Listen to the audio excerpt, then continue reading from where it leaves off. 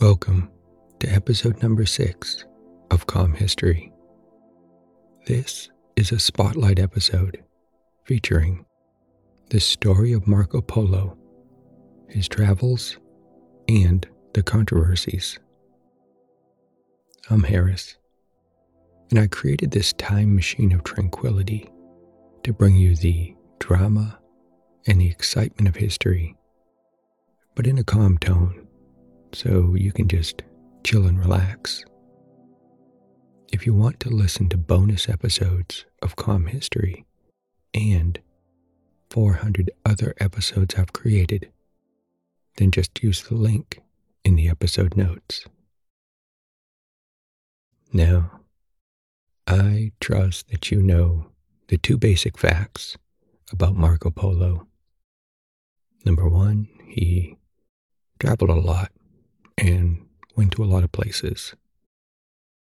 And number 2, he invented a frantic, splashy pool game in which kids constantly yell his name. Okay, he probably didn't invent that game. My theory is that some parents invented that game as an easy way to tell that their kids were safe in the pool while maybe they drank Mai Tais around the corner. As long as they could hear their kids yelling, then they figured, well, they must be okay. That is a horrible theory for so many reasons, which is probably why I should stop conjecturing about the Marco Polo pool game and just focus on Marco Polo, the traveler, for the rest of this episode.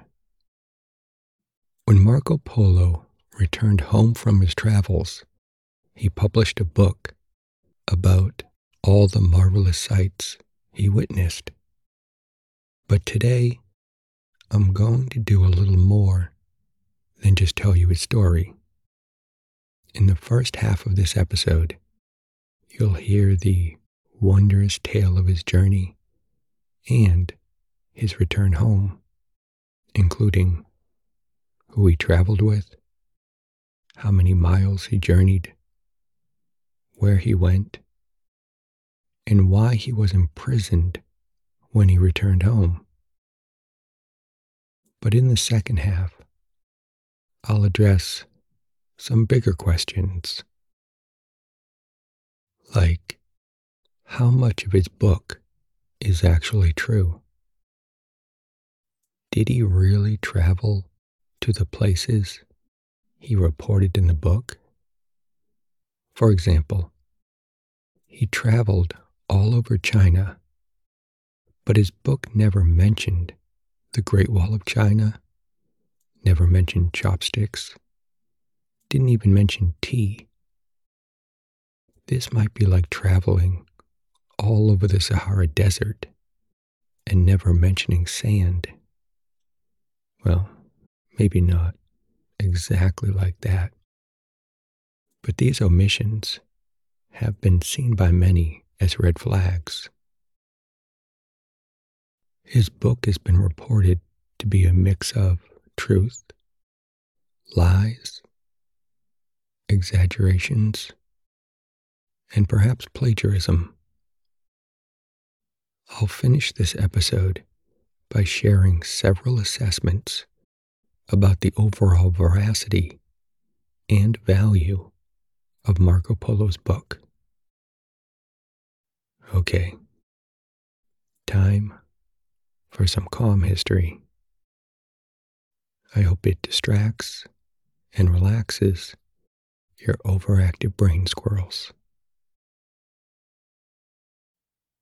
The story of Marco Polo, travels and controversies. I'll begin with a brief overview.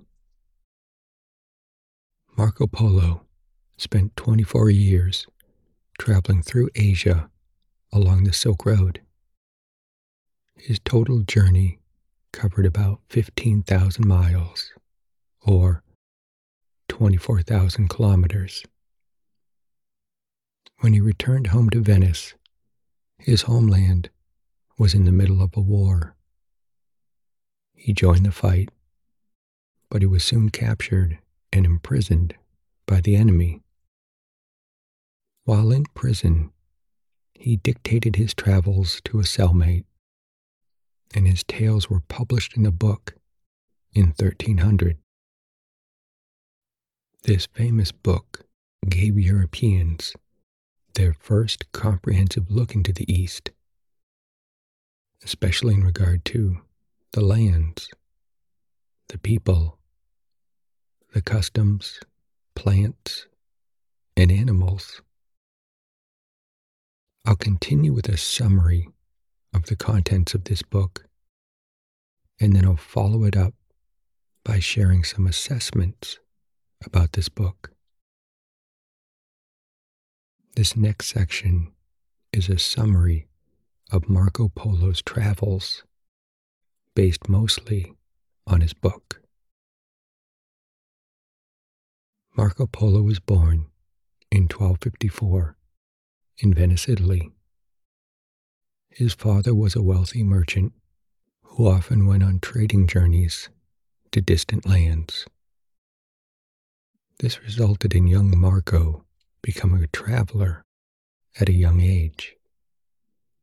In 1271, when Marco was 17 years old, he accompanied his father and uncle on a long journey. They traveled through the Holy Land, Persia, and Tartary, and at length to the Empire of China, then called Cathay. It took them 3 years to reach Cathay. The Emperor of Cathay was a monarch named Kublai Khan, who lived in Peking. Marco's father and uncle had been in Cathay once before. They had entertained Kublai Khan by telling him about the manners and the customs of Europe. So when the two Venetian merchants again appeared in Peking, Kublai Khan was glad to see them. He was also pleased with the young Marco, whom he invited to his palace. Important positions at the Chinese court were given to Marco's father and uncle. This resulted in all three of them living in Cathay for several years. During his stay, Marco studied the Chinese language and learned to speak it. When he was about 21, Kublai Khan sent Marco on an important business trip to a distant part of China. He did the work well, and from that time on was often employed by Kublai Khan as an envoy of the Chinese monarch. His travels were sometimes to lands never before visited by Europeans. He saw sights and people all throughout Asia that were mostly unknown to his home country. Step by step, he was promoted, including being governor of a great Chinese city. Finally, he, his father, and his uncle desired to return to Venice. They had all served Kublai Khan faithfully, and he had appreciated it and given them rich rewards. While they were discussing their departure, an embassy arrived in Peking from the king of Persia. This king desired to marry the daughter of Kublai Khan, the Princess Kokachin. Consent was given, and Kublai Khan fitted out a fleet of 14 ships to carry the wedding party to Persia. The Princess Kokachin was a great friend of Marco Polo. She urged her father to allow Marco to go with the party, and so he did. Marco's father and uncle were also allowed to go, and the 3 Venetians left China. The fleet with the wedding party on board sailed southward on the China Sea. Stops were made at Borneo, Sumatra, Ceylon, and other places. Finally, the ship arrived in the Persian Gulf, and they all disembarked the ship. After they reached the capital of Persia, Marco, his father, and his uncle were entertained and showered with gifts from the Persians for several days. After the wedding, the Venetians left Persia, went to the Black Sea, and took a ship back home to Venice. They'd been away so long and were so much changed in appearance that none of their relations and old friends knew them when they arrived in Venice.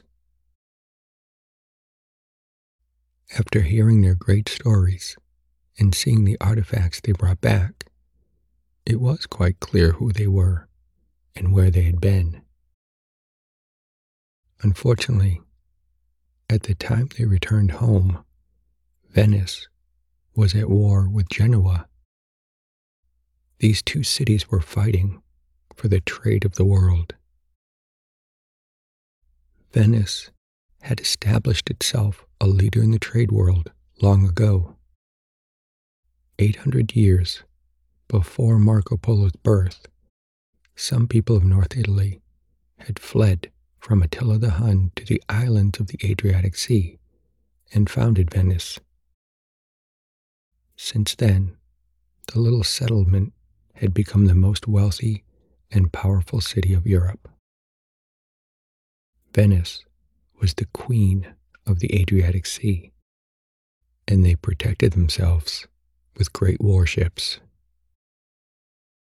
But now, Genoa was challenging Venice for dominance. In a great naval battle, Genoa defeated the Venetians. Marco Polo was in that battle, and with many of his countrymen, he was captured by the enemy. For a year, he was confined in a Genoese prison with another prisoner who happened to be a skilled writer. So Marco dictated a detailed account to him of his travels and experiences, which was soon published. The book spread throughout Europe in manuscript form and became known as The Travels of Marco Polo. This famous book gave Europeans their first comprehensive look into China, Persia, India, Japan, and other Asian cities and countries. It was the first Western record of porcelain, coal, gunpowder, paper money, and some Asian plants and exotic animals. The book was translated into many languages so that people in all parts of Europe learned about Marco's adventures. This included Christopher Columbus, which may have contributed to Columbus mistaking the new lands in the West for the old lands in the East. When Columbus reached the Caribbean lands of Haiti and Cuba, he thought they seemed a lot like the descriptions of Java, Sumatra, and other East India islands that Marco Polo had described in his book. So Columbus thought he had landed in India. This wasn't Marco Polo's fault, of course, but now you may understand better why Columbus called the local Caribbean people Indians. He had just consulted Marco Polo's book and thought he had landed in the East India Islands. Columbus may not have been the only person misled by Polo's book. The contents of his book have since come under scrutiny and may be a mix of fact and fiction. This last section will now look at the authenticity and veracity of Marco Polo's book. Since its publication, some have viewed Marco Polo's book with skepticism. Some in the Middle Ages regarded the book simply as a romance or a fable. This was due largely to the sharp difference of his descriptions of China compared to earlier accounts.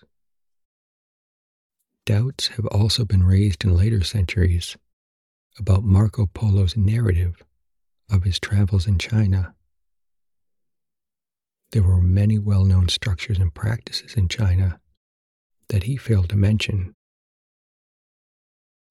There were also difficulties in identifying many of the place names he used, although the great majority have since been identified. Basically, many have questioned if he had visited the places he mentioned in his book. Perhaps he had inserted the accounts of his father and his uncle or other travelers. Some even doubted if he did reach China, or that, if he did, perhaps he never went beyond the area we call Beijing today. It has, however, been pointed out that Polo's accounts of China are more accurate and detailed than other travelers' accounts of those periods. Polo had at times refuted the marvelous fables and legends given in other European accounts. For example, older accounts described China as barbaric, whereas he described China as a sophisticated civilization. Despite some exaggerations and some errors, Polo's accounts have relatively few of the descriptions of irrational marvels. In many cases, he made a clear distinction between what he had heard rather than what he had seen, clarifying to the reader the difference between potential lore told him by others and his own experiences.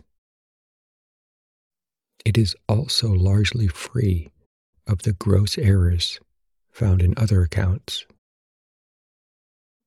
For example, the Moroccan traveler Batuta had confused the Yellow River with the Grand Canal and other waterways.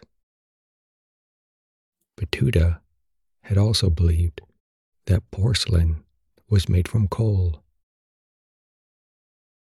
Modern studies have further shown that details given in Marco Polo's book, such as the currencies used, salt productions, and revenues, are accurate and unique. Such detailed descriptions like these are not found in other non-Chinese sources. Their accuracy is supported by archaeological evidence as well as Chinese records compiled after Polo had left China. His accounts are therefore unlikely to have been obtained secondhand. Other accounts have also been verified. For example, when visiting a specific area in China, Marco Polo noted that a large number of Christian churches had been built there. His claim is confirmed by a Chinese text of the 14th century, which also describes similar churches in this same area. His story about a particular princess sent from China to Persia to marry the Il Khan is also confirmed by independent sources in both Persia and China. What about the accusation of omissions? Skeptics have long wondered if Marco Polo wrote his book based on hearsay. Some pointed to missing information about noteworthy practices and structures of China, as well as the lack of details on some places in his book. While Polo describes paper money and the burning of coal quite well, he failed to mention the Great Wall of China, tea, Chinese characters, chopsticks, or foot binding. His failure to note the presence of the Great Wall of China was first raised in the middle of the 17th century. By the middle of the 18th century, it was suggested that he might have never reached China. However, the Mongols were not fond of the Great Wall that for centuries had stood against them. Thus, it had fallen into obscurity during that time period. A later scholar argued that Marco Polo might not have visited southern China. This was due to the lack of details in his description of southern Chinese cities compared to northern ones. Another scholar raised the possibility that Marco Polo might not have been to China at all. This scholar wondered if Marco Polo might have based his accounts on Persian sources due to his use of Persian expressions. This is taken further by Dr. Frances Wood, who claimed in her 1995 book, Did Marco Polo Go to China?, that at best, Polo never went farther east than Persia, meaning modern Iran. She explained that there is nothing about China in Polo's book that could not be obtained by reading Persian books. She maintains that it is more probable that Polo only went to Constantinople, which is modern Istanbul in Turkey, and to some of the Italian merchant colonies around the Black Sea. While in those locations, he may have simply listened to stories from travelers who had been farther east. Supporters of the book's basic accuracy cited other reasons why the book omitted things like foot binding and the Great Wall of China. They note that the Great Wall, familiar to us today, is a Ming structure built some 2 centuries after Marco Polo's travels. They also explain that the Mongol rulers whom Polo served controlled territories both north and south of today's wall, so they wouldn't have a reason to maintain any fortifications that may have remained there from the earlier dynasties. Other Europeans who traveled to similar regions also said nothing about the wall. One well-known traveler who asked about the wall when he visited China during a similar period could not find anyone who had either seen it or knew of anyone who had seen it. This suggested that while ruins of the wall constructed in the earlier periods might have existed, they were not significant or noteworthy at that time. It has also been argued that foot binding was not common even among Chinese during Polo's time and almost unknown among the Mongols. There was an Italian missionary who visited a similar region in China about the same time who did mention foot binding. It is, however, unclear whether he was merely relaying something he had heard, because his actual description is inaccurate. No other foreign visitors to this area mention the practice. This seems to support that foot binding was not widespread or was not practiced in an extreme form at that time. As a related reference, Marco Polo did note the dainty walk of Chinese women who took very short steps. It has also been noted by other scholars that many of the things not mentioned by Marco Polo, such as tea and chopsticks, were not mentioned by other travelers as well. Some scholars agree that Marco Polo's account is more extensive, more accurate, and more detailed than those of other foreign travelers to China in this period. Marco Polo even observed Chinese nautical inventions, such as the watertight compartments of bulkhead partitions in Chinese ships. He was even keen to share this helpful information with many others in Venice. What about the accusations of exaggerations? Many scholars believe that Marco Polo exaggerated his importance in China.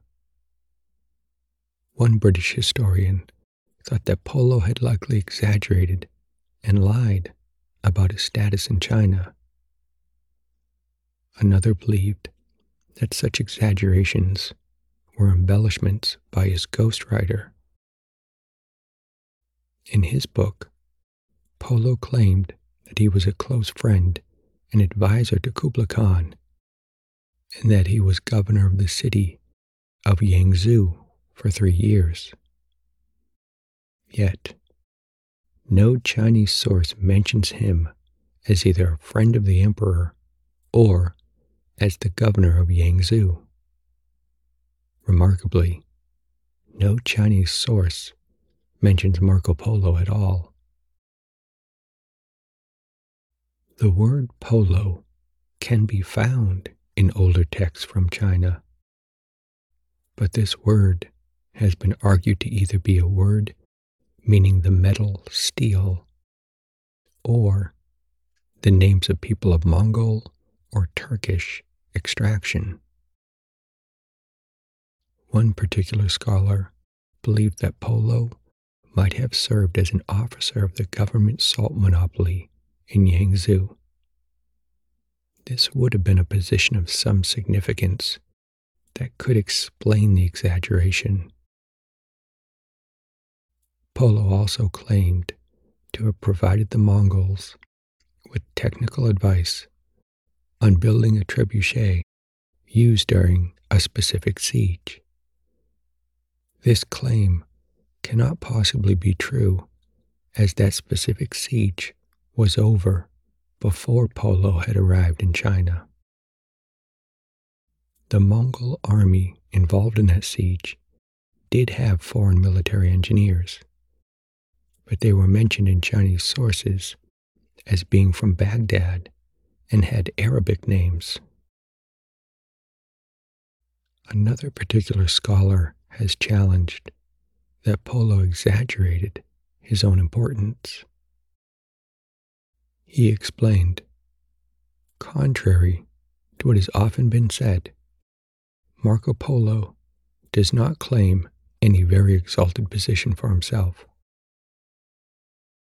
He points out that Marco never claimed to be a minister of high rank, only that he was an emissary for the Khan and held a position of some honor. He sees this as a reasonable claim. He further explains how the earliest manuscripts of Polo's accounts provide contradicting information about his role in Yangzhou. Some portions state he was just a simple resident, while other portions state he was a governor. Another manuscript claims Marco Polo was simply holding that office as a temporary substitute for someone else.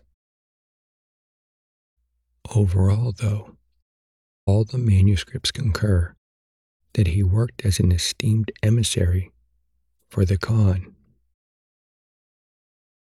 This scholar also addresses why Marco Polo's name may have never appeared in older Chinese texts.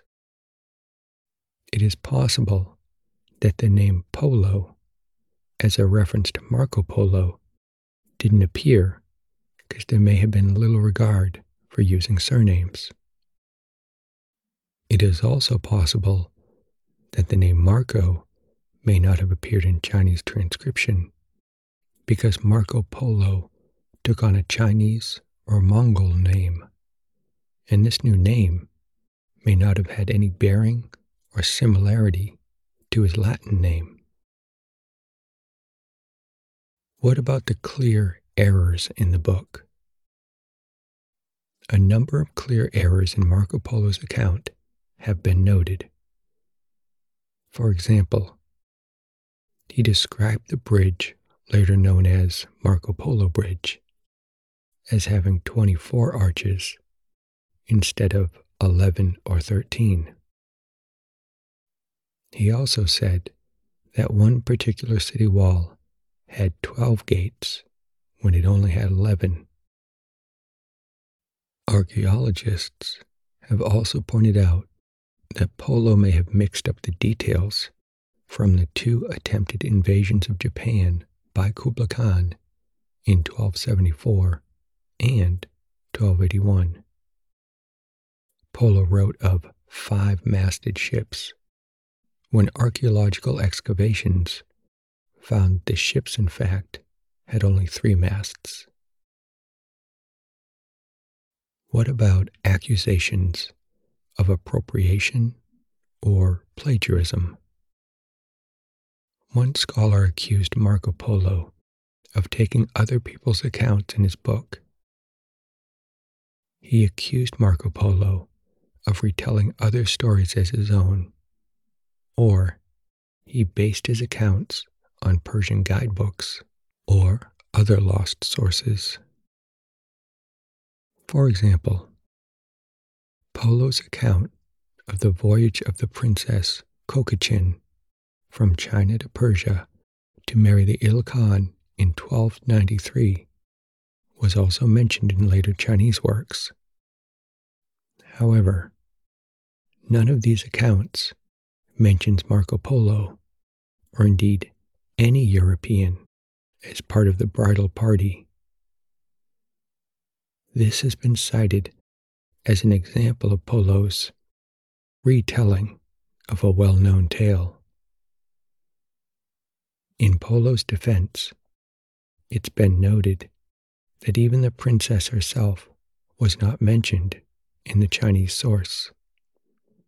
It actually would have been surprising if Marco Polo had been mentioned. One historian argued that Marco Polo's account, in fact, allows the Persian and Chinese sources to be reconciled by relaying the information that 2 of the 3 envoys sent had died during the voyage. It explains why only the 3rd who survived was mentioned. Polo had therefore completed the story by providing information not found in either source. The historian also noted that the only Persian source that mentions the princess was not completed until 1310. This indicates that Marco Polo could not have learned the information from any Persian book. The agreement of Polo's detailed account of the princess with other independent sources may be proof of the veracity of Polo's story and his presence in China. And I'll conclude this episode with some overall assessments. One scholar explains that much of what is in Polo's book about China is mostly correct. Therefore, to claim that Polo did not go to China creates far more problems than it solves. Also, the balance of probabilities strongly suggests that Polo really did go to China, even if he exaggerated somewhat his importance in China. Some have dismissed the various criticisms that started in the 17th century of Polo's accounts. They highlight Polo's accuracy in a great part of his accounts. For example, on the lay of the land, such as the Grand Canal of China. If Marco was a liar, one wrote, then he must have been a very meticulous one. In 2012, a historian released a detailed analysis of Polo's description of currencies, salt production, and revenues. The historian argued that the evidence supports his presence in China because he included details which he could not have otherwise known. It has also been noted that no other Western, Arab, or Persian sources have given such accurate and unique details about the currencies of China. For example, the shape and size of the paper, the use of seals, the various denominations of paper money, as well as variations in currency usage in different regions of China.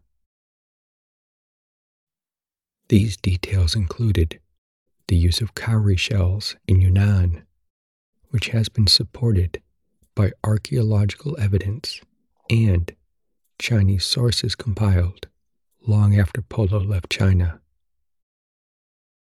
Polo's accounts of salt production and revenues from the salt monopoly are also accurate in accord with Chinese documents of the Yuan era. An economic historian concludes that the historian demonstrates by specific example after specific example the ultimately overwhelming probability of the broad authenticity of Polo's account. Many problems of Polo's text may have another cause. A verbatim copy was not always disseminated. Instead, there was also the oral transmission of the original text and the proliferation of significantly different hand-copied manuscripts. I'll finish this episode with the conclusion from one scholar. Quote, "Those who doubted, although mistaken, were not always being casual or foolish. The case as a whole had now been closed. The book is, in essence, authentic and, when used with care in broad terms, to be trusted as a serious, though obviously not always final, witness." End quote. this is the end of this historical spotlight. I hope you've enjoyed this episode of Calm History. If you want to listen to bonus episodes of Calm History and 400 other episodes I've created, just use the link in the episode notes. Take care.